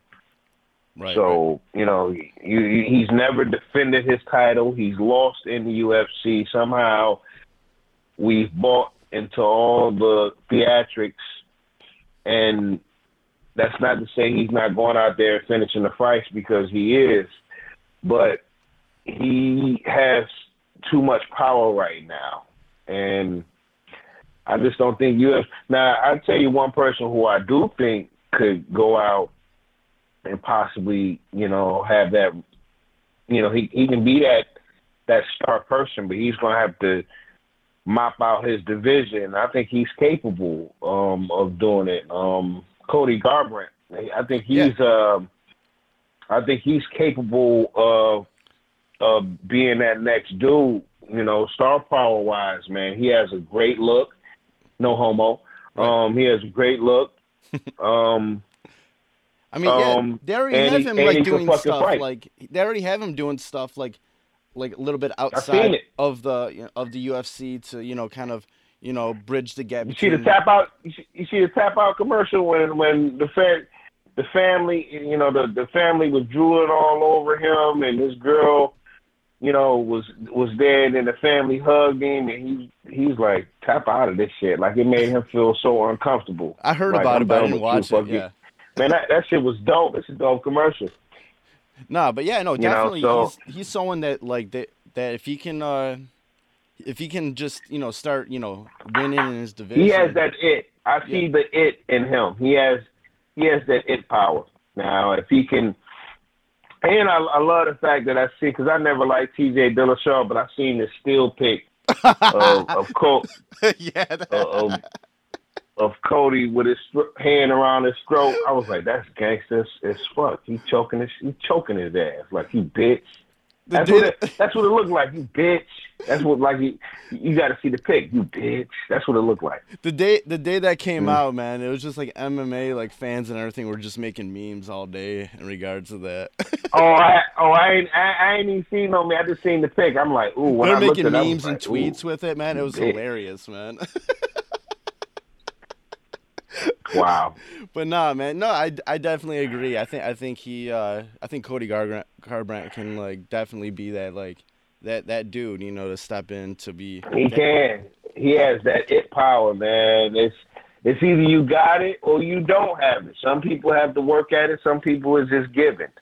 I think Cody, is given. And he's a young dude that's only gonna get better. He hasn't even reached his peak yet, man. The shit he did to Dominic Cruz is like, who does that to Dominic Cruz? So, Right. Good for him, man. I hope he takes it and runs with it. Right. And get his just due money wise. Because at the end of the day, you fighting for your future, man. You hit it. The UFC, is similar to WWE. Vince McMahon will, in a heartbeat, like, I'll fire you and make another one. And that's what Dana think. And the problem with Dana is you just can't make another one. You got to hope that you can find that other one. So, yeah, I think UFC is I think they gonna be in a world of trouble real soon if things don't pick up, because you can't have more going out than you got coming in, and that's a fact. Right. And the biggest letdown of 209 was the fact that we didn't get to see Khabib Nurmagomedov versus Tony Ferguson. That was. Man, I'm still sad over that. Man, that's the third time they tried to get this fight going, man. I talk a lot of shit about Khabib. I'm a Khabib fan. Right. I think I rocks with Khabib. I've been rocking with Khabib from day one. And to see that happen last week, I didn't even want to watch the pay-per-view after that. Matter of fact, I didn't watch the pay-per-view. I went out, and I went out and enjoyed myself, man. But, horrible. Just fucking horrible, man. I mean, it's hard to defend a dude when, your body can't shut down. It's true.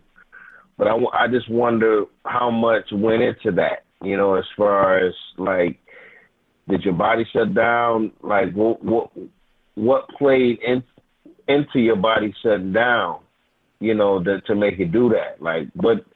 Because you look fine the day before. So what happened in those hours to where it's like, and it make you wonder, is something going on here? Is something fishy going on? Because that's just weird. It's weird as fuck, man. And I'm still gonna rock with Khabib. I hope they can get this rematch going and shit wind up being okay. But yeah, it definitely a blow. And the funny part is, Conor predicted that shit a long time ago. Yeah, see, like, this is the crazy thing, man. Like, there's so there as much stuff as we, you want to talk about, with Conor McGregor. A lot of the stuff that he's saying is actually coming true. Be man. true. It be coming true, and that's scary as fuck. Like, wow, that dude predicted that shit. That's why I call him Mystic Mac. Yeah. Like, how the fuck did he know? But He knew. no, it was definitely like that was such a letdown, and it was funny. Like, for a lot of people, a lot of things that I think a lot of people were more, psyched for that fight than the Woodley Wonderboy fight. Yeah, that should have really been the main event, if you ask me. But, I mean, it could have been the main event. It's for the interim title. It could have been. Right. That's what I wanted to see. I mean, I root for Tehran because it's obvious UFC don't want him champion. So anytime he could defy anybody, yeah, especially when it's on some bullshit, I'm gonna stick by you. But that wasn't the main event to me. The main event was Khabib and Tony. And when that shit got called, I immediately I didn't even care. I was like, okay, well, I'll DVR it. I'll see it when I come home, and I came home, watched it, and it was like True and D styles make fights, and I ain't necessarily mad at it. But was it? Have I seen better? Yeah, and it's just bad, man. It's just fucking bad, man. It's a letdown for people that want to see Khabib do his thing, man. Well, if we're gonna actually see Khabib fight again, it's gonna either be at 210 or 211, because after that will be Ramadan, so he's not going to fight during Ramadan. So if he doesn't fight, on either one of those cards, we're not gonna see him at the earliest until the fall. Right. Well, I definitely hope they get it together, man, because it'd be a travesty if we don't see who the best two fighters in lightweight are, because to me those are your champions. I don't think Conor's the best lightweight. I think Conor's the champion, but he ain't the best lightweight in the world. I think Khabib or Tony by far are the, Khabib being number one, Tony being number two. Conor falls in somewhere. He might be 3, just on the fact that you beat the former champion. To me, that was an off night for Eddie Alvarez, but it is what it is. What do you think about Daniel Cormier is upset over how the UFC 210 poster looks? Have you seen it? Yeah. Look, okay. For me, those posters just look like crap to begin with, these days. Yep, they look like bad album covers, but go ahead. But it is kind of funny that, he's up front but small, but Rumble's in the back and huge, and it's almost like that. See, they should be subliminal, in my opinion, man. It's like, why wouldn't you have the champion as the big dude? I like Rumble, but it's like, damn. It's so weird, man. It's so bad.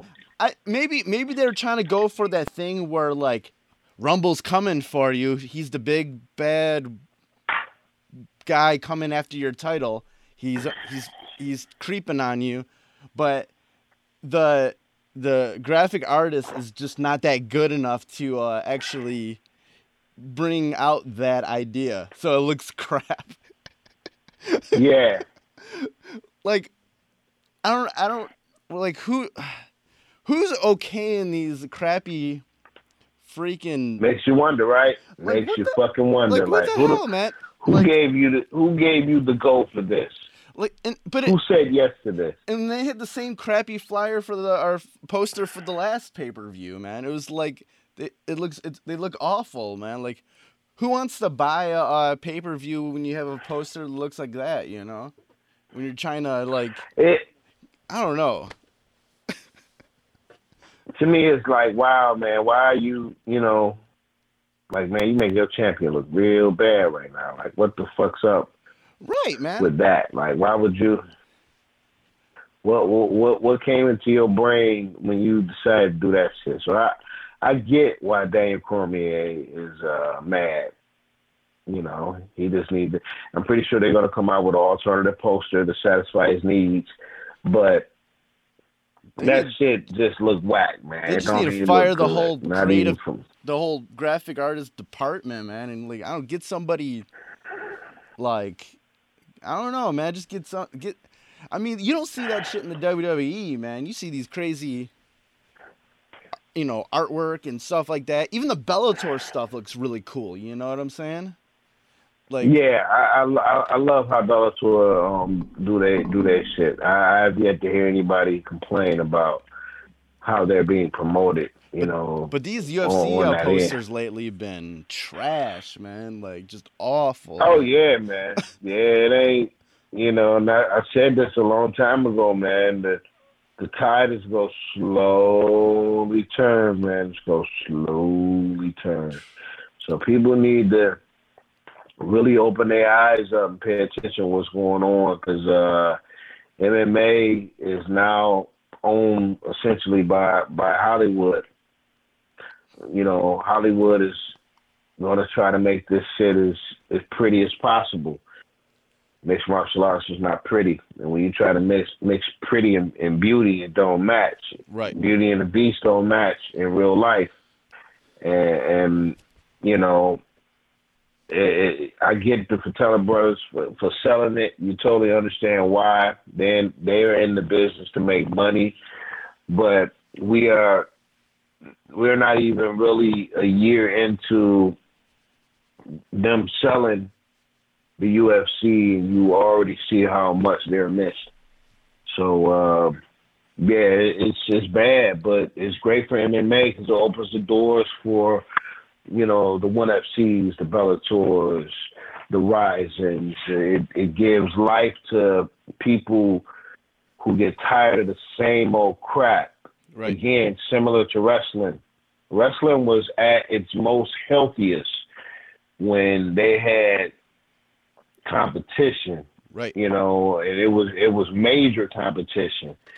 When Vince bought everything out, it became like the same shit every week. So UFC did something similar to that, and you only have these little small local shows or regional shows to where it's not on the same landscape. It may be good shows and they have good fighters, but ultimately you piggyback those type shows and try to get into a UFC. Well, the UFC is not the UFC that we are accustomed to seeing, and you know, so now people are looking for alternatives. Right. And that's why you have the Bellators, similar to Ring of Honor, and you got the World Series of Fighting like TNAs, and you got the Rising with New Japan Wrestling. It's so much shit that you can compare it to from a wrestling perspective that, you know, as a fan, if you really love this shit, you can't just view it from one way, which is the UFC. You got to know it all to appreciate it all. And then you can make your judgment on the shit you like, you know, looking at the most and what you enjoy the most. And some may say, hey, I love the UFC, but then you're going to have some people that's going to be like, man, fuck that Bellator and shit. Then you're going to have some people say, hey, ONE FC, I really love that. Then you're going to have extreme people like, man, fuck that, I like Legacy. It's regional, but I like Legacy. Then you're going to have people that's going to say, oh, man, nah, overseas is where it's at, man. You know, ONE FC and Rising, da-da-da-da, man. So it's all about having options, and it's all about loving MMA across the board, not just one brand. UFC is not MMA. You know, MMA is UFC and a lot of other promotions. So yeah, right, yeah. Because I was I've been doing a lot of reading up on ONE Championship recently, and I read this one article with I forget which fighter it was, but he just recently re-signed with ONE FC, and he had gotten offers from Bellator, from UFC, to come over here. He said that the Bellator contract was the offer was very tempting, and very close to what he ended up, because he ended up re-signing with ONE FC just because he was thinking about his future and what he wanted to do and everything.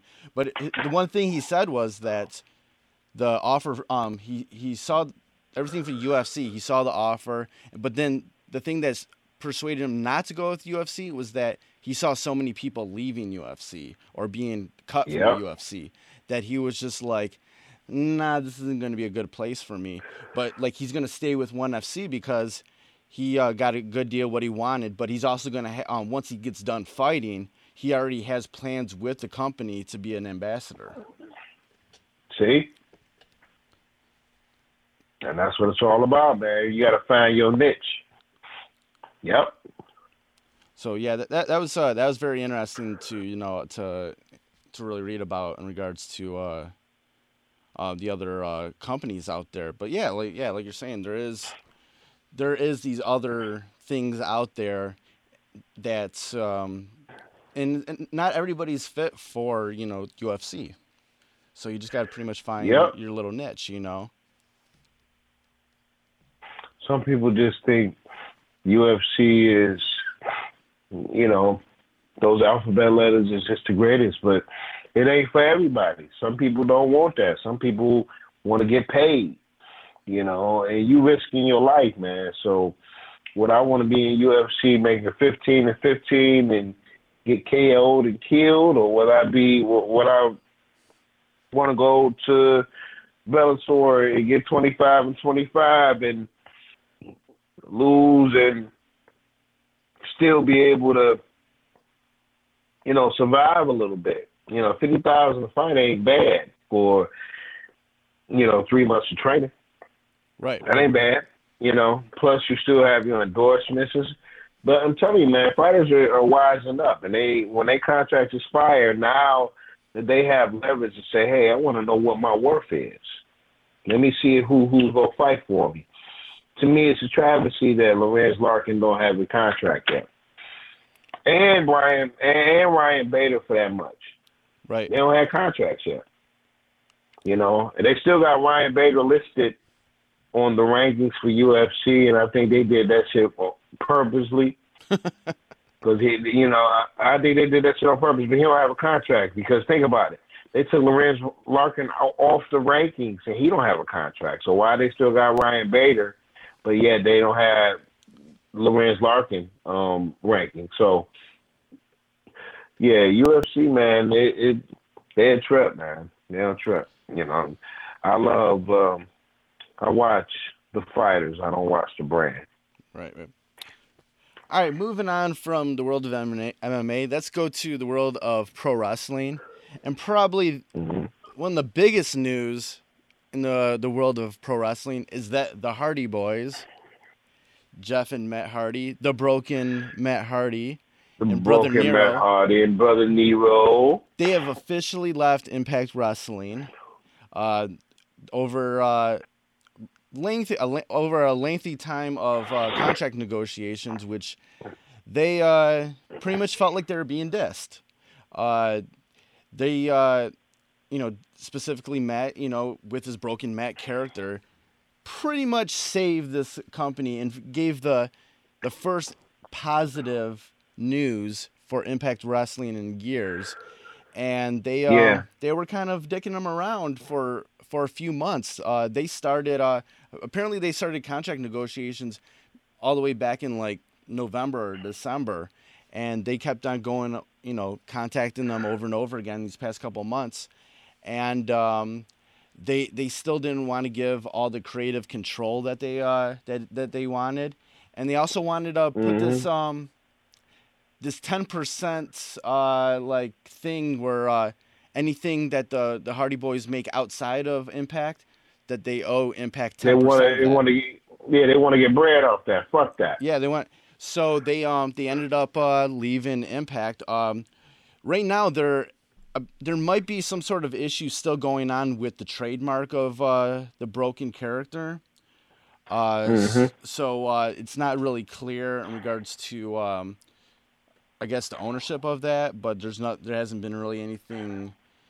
No one's really come out and said that he can't use it yet or anything. Or I guess they have, but there's still like a little bit of a, I don't know, whatever about who owns that character. I think the Hardy Boys win that because I think they created that character. Yeah. So you can't come and take something that I created. You didn't have, yeah, sure, you let me do it, but you didn't create that character. That character was created by Matt Hardy, and in with being, him being dope and doing that, also reinvented his brother. So, like, how do you even say, oh, yeah, I think they'll wind up winning. Now, could it be in litigation for a minute? Sure, it could. But fans are not stupid. Fans know what's up. And it doesn't matter what, TNA says or what they try to do. You can't control the fans. When the fans know about you, you're going to hear it. It doesn't matter when if they show up hypothetically in the WWE ring, the first things that are going to be said is delete. You can't even, and that's the hardcore fan. That's not the person that remember Matt and Jeff Hardy, the Hardy Boys. Oh, the Hardy Boys. Nah.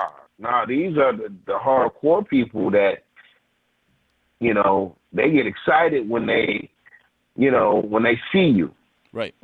So, and it tripped me out the other night seeing the big pop that Austin Aries, finally got, and it finally seemed like it popped on the main roster, right, and it didn't pop in the cruiserweight roster, so. Yeah, man. The fans know you can't outsucker the fans, man. The real ones know. Right. And I think they're gonna be okay with whatever they decide to do. Yeah, and even while they're still on with Impact, they were already starting this sort of tour of going to win all the tag team championships around in Mexico and around the States and everything, but they ended up on at ROH and a Ring of Honor for Ring of Honor's event over in Manhattan at the Hammerstein Ballroom, and ended up beating the Young Bucks for the ROH Tag Championship. So they are the tag champions, and they said that night that they did sign a contract with ROH to be in the company. There hasn't been any details about the length of that contract or what it means or anything, but they said it was a lucrative contract. So even with that, who knows? You might still see them in the WWE eventually, because we don't know how long that contract actually is. It could be a week. This is true. It could be 2 weeks. It could be a month. It could be a year. I don't know. They haven't had any detail. I haven't seen any details about the length of the contract, but they said it was lucrative and that they're going to be. They said they're going to be on many dates in the future. But Matt knows what he's doing, and he's been keeping this broken thing going perfectly. Where there's always that sort of hint. There's always that mystery with it all, which has been great. That's been the best part about it. Exactly. So like I'm just excited to see where it goes. I think even with this, like the broken Matt Hardy thing is so huge right now in the wrestling world that it really doesn't matter where he's at. People will follow him to it. And this is true. And that's why you can't front on it, because Matt Hardy is on a roll right now, man, and it's hard to reinvent yourself. And the journey that he's been on is wow. It's pretty incredible. Pretty incredible. Yeah, so I'm super excited about to see where this goes, because now that he's in ROH and maybe even still being able to do the indies and stuff, you have all that creative freedom to do stuff. which is going to be crazy.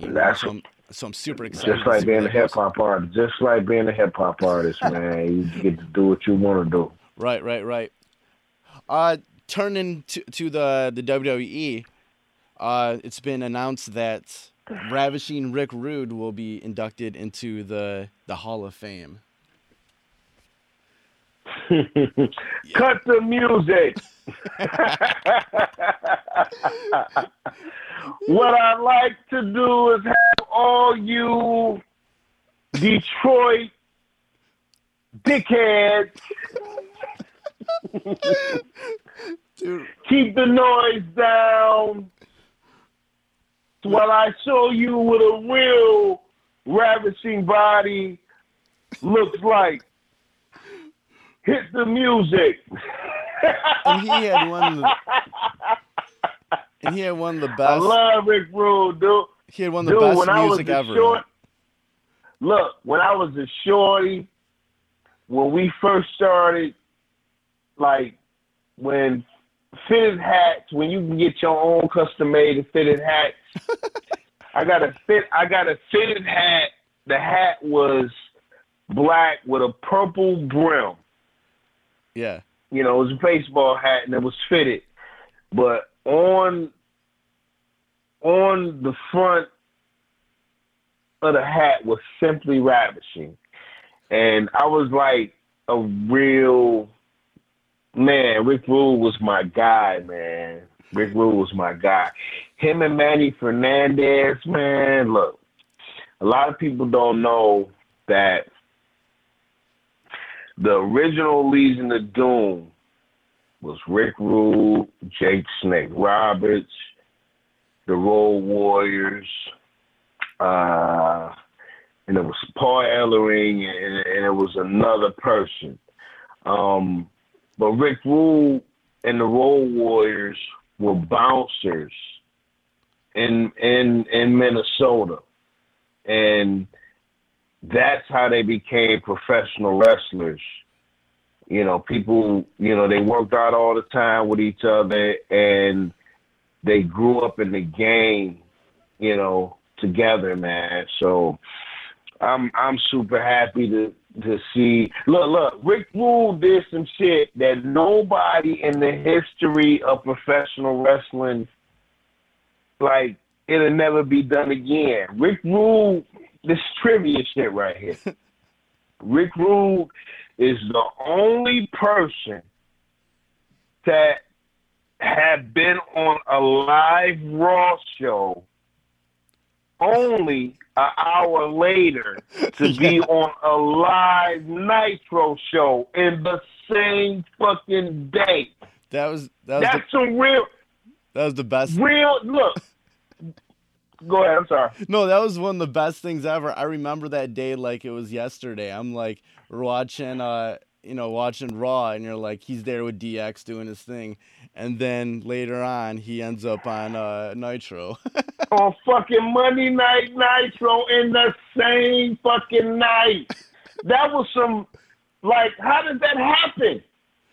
That was some, and the shows were, again, those two shows were live that night. No, actually, I don't think Raw was live. Was Raw taped? It was still being taped at that time, but I think that was the straw that broke the camel's back. And I think shortly after... you know what? No, I think that shit was live. I think, matter of fact, hold on a second. This real shit right here, man. Hold on a second. No, I think that shit was live because they was in the same city. Rick Rude. I think that was still being taped. So, yeah, it was like, yeah, you're right. Yeah, that's still Raw as fuck, though. Right. Still Raw. He was the only dude that knew. He's the only dude that knew. Him and WCW. And yeah, that shit was Raw. That shit was fantastic, man. I can remember it like it was today. It was like, holy crap. Like, wait a minute. He was just on Raw like an hour ago. Rick was that dude, man. And I remember him beefed out with Jake Roberts, man, for really he was fucking with his wife in real life. And, you know, that shit, he didn't know that was Jake's wife, but they turned that shit into some real shit. Right. And Jake had a lot of respect for Rick Rude as a worker, man. Rick Rude, man, one of the greatest, man. You know, he was a dude that, you know, I always say, when you had that it factor, you don't need a world championship. Yeah. You're the man anyway. Oh. Undertaker got to do one. Undertaker do 1-2 events a year. He the man when he show up. Yeah, there's no one like Rick Rude, man. Like, I remember as a kid when I seen that guy, I was like, man, that dude. Rick was the man, dude. Like, Look, when you heard that music, dog, I've seen Rick Rude a zillion times at Joe Louis Arena in Culver Hall. When you heard that music and when you heard him get in the middle of the ring, you see Bobby the Brain Heenan help him take off his fucking robe. And then when the music stopped and he got to talking, see that's the thing. When you have the gift on the mic, oh my God, Rick had the fucking gift on the mic.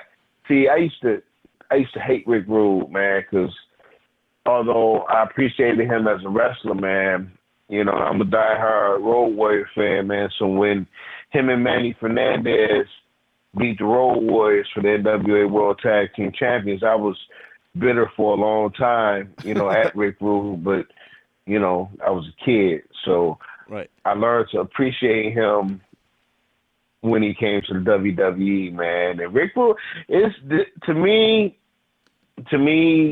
this is definitely long overdue. You'll never see. He just had a gift, man. When you can wrestle like how he wrestled and be able to talk shit on the mic, that gift, man. Rick, this is long overdue for people that really love wrestling, man. Rick Rude should have been in, and I never thought I'd say this, but I hope they hurry up and put Demolition in. I think they deserve to be in the Hall of Fame. Oh, definitely, you know, definitely. And for them not to even be mentioned yet, that's a travesty. Because you got people like, I mean, don't get me wrong, I get the George Animal Steels, and you know, you put fucking Beth Phoenix in the Hall of Fame, and Demolition were imitators that were expected to fail, and they succeeded. Right. And I wasn't a Demolition fan. I'm always gonna be a Road Warrior fan, but you know, even though, you know, Road Warrior Animal be on some bullshit, you know, with that Trump shit. Right. That's a whole other story. But there's still my favorite tag team, you know. Jake Roberts, favorite wrestler, Road Warriors, favorite tag team. But Demolition deserved to be in the Hall of Fame, man. I hope we get a chance to see them get inducted, you know, this year. They deserve that shit. Yeah. But I'm glad Rick Rude's getting in. He's definitely a unique guy, and like I said, he was so good that he didn't even need a title. He was just the man. He didn't need a belt. And yep. He had them airbrush tights all the time. Man, look. Rick Rude was funny, dude. Rick Rude was fucking funny. Man. Former world class champion. Numerous time United States champion. I think he was WCW champion too, wasn't he? I believe so, yeah. Yeah, I mean, Rick Rude he did it all. He did it all, man. And he was Intercontinental champion when the Intercontinental Championship really meant something. Yeah. You know, at one time, believe it or not, the Intercontinental Championship was really to us purists more valuable than the world championship. Because Hulk Hogan held on to the title for so long, we didn't give a fuck about that. We cared about who was going to win the Intercontinental Championship. That was like the workhorse. Was it gonna be Tito Santana this week or Greg Valentine, or was it gonna be, Ricky Steamboat? Still to this day, Ricky Steamboat losing to the Honky Tonk Man is a fucking travesty. Right. Oh my God. And arguably, the Honky Tonk Man is the greatest Intercontinental Champion of all time. Still to this day, he holds the record as the longest champion. Right. So, yeah, man. Yeah, Rick Rude was that guy, man. Good for him. Right. All right, that's about it for this week's Fresh is the Word podcast. V-Styles, tell them where they can find you online. Well, you can hit me on the Twitter with the / with the VSTYLEZ. Same thing with the Instagram and the Facebook. My official page on Facebook is / official V-Styles. I answer, all statements, questions. Hit me up. But remember, always be respectful. Thornton Melon coming soon. Stay tuned. Thanks again. Thanks for listening. See you next week, hopefully. All right, bye. Fresh is the word.